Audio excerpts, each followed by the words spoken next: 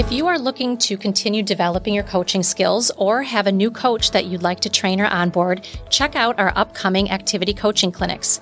We are hosting both our basics and advanced clinics every Monday for our basics clinic and Tuesday for our advanced clinic from 1:30 to 3 Central Standard Time. It runs October 2nd through November 6th, and you can learn more and register at heatherpriceconsulting.com.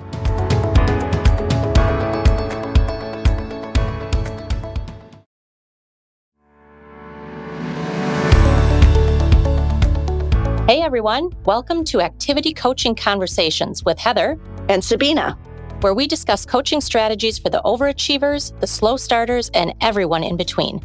We're going to share everything we know about instilling early success habits, the science behind activity, and how to build a values-based, FR-centered coaching philosophy. Activity Coaching Conversations is all about balancing accountability with the art and science of coaching. Hello, listeners. Thank you for being here as always. And hello, Sabina. How are you? Hello. Very excited about this episode. Excited to be here.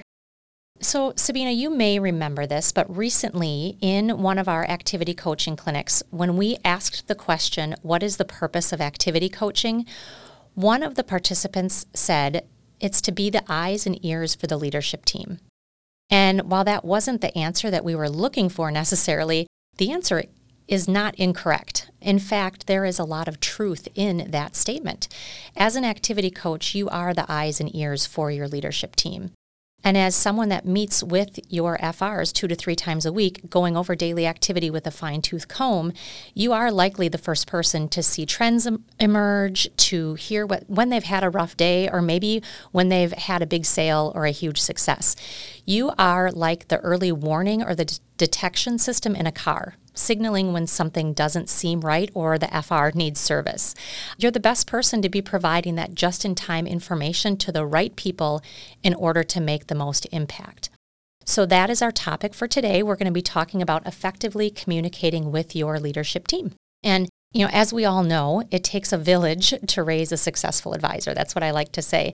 As Steve Jobs said, great things in business are never done by one person. They're done by a team of people.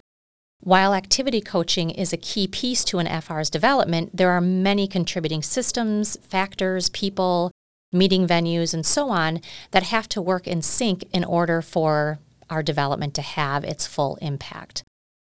Today, I want to share some best practices with you that are going to break down potential silos and align the support provided to new FRs.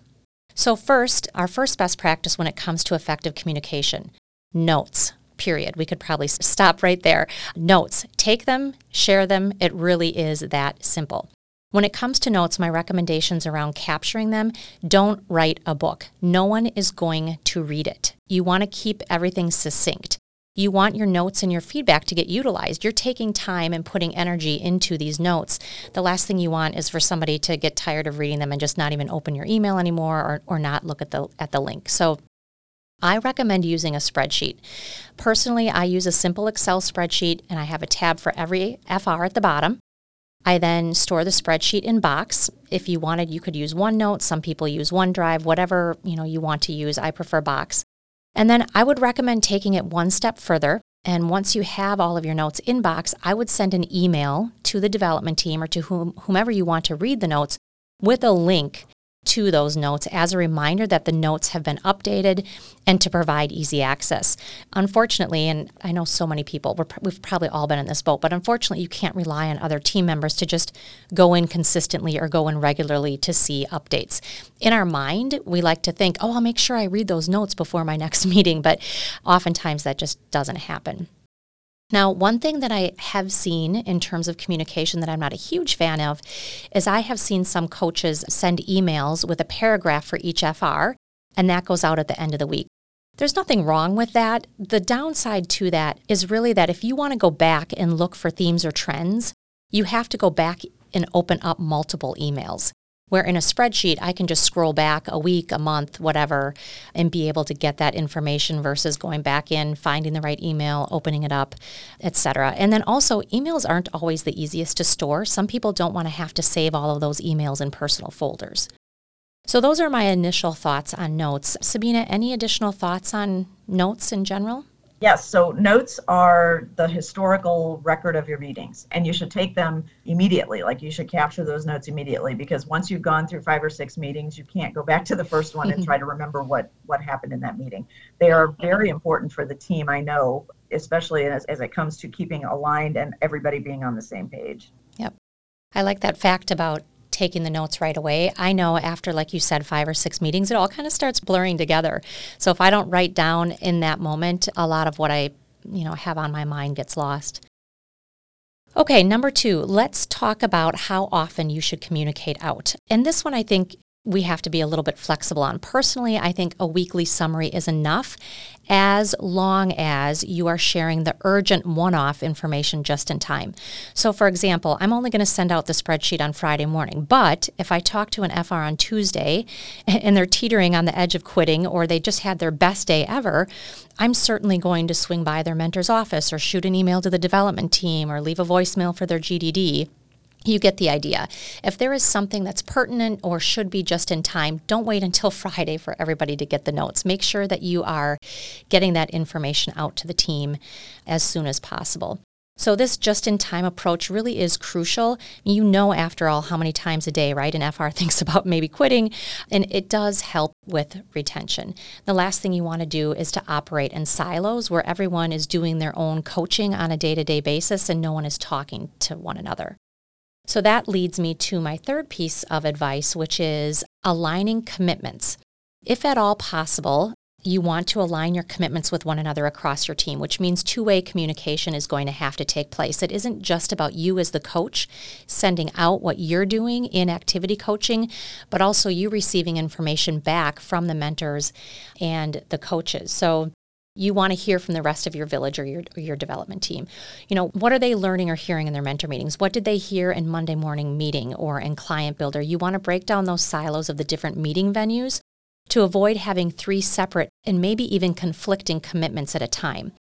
For example, let's say that you activity coach your FR on Wednesdays and Fridays, and on Monday, the rep went to Monday morning meeting and received feedback that they need to increase their QSs. And so then they set a commitment of 20 QSs for the week. And then in their mentor meeting on Tuesday, they received feedback that their calendar is too light and they really should be focused on new sets. Then Wednesday comes along and it's your turn to meet with them, and you may see a handful of other opportunities when you look at their numbers. But rather than throwing in a third focus at them in 3 days, I would encourage you to align your commitment with them, or their commitment with you, I should say. Have them align the commitment that they set with you to those that they have already set. So perhaps it's 4 QSs a day or 3 new sets. I often like to align their daily commitments to a larger weekly or monthly goal or commitment. Otherwise, I feel like it really is defeating the purpose. I'm not saying that they don't need help in all of those areas and that they can't have multiple commitments, but from a commitment standpoint, being aligned is really going to help them make progress faster if all the oars are paddling in the same direction.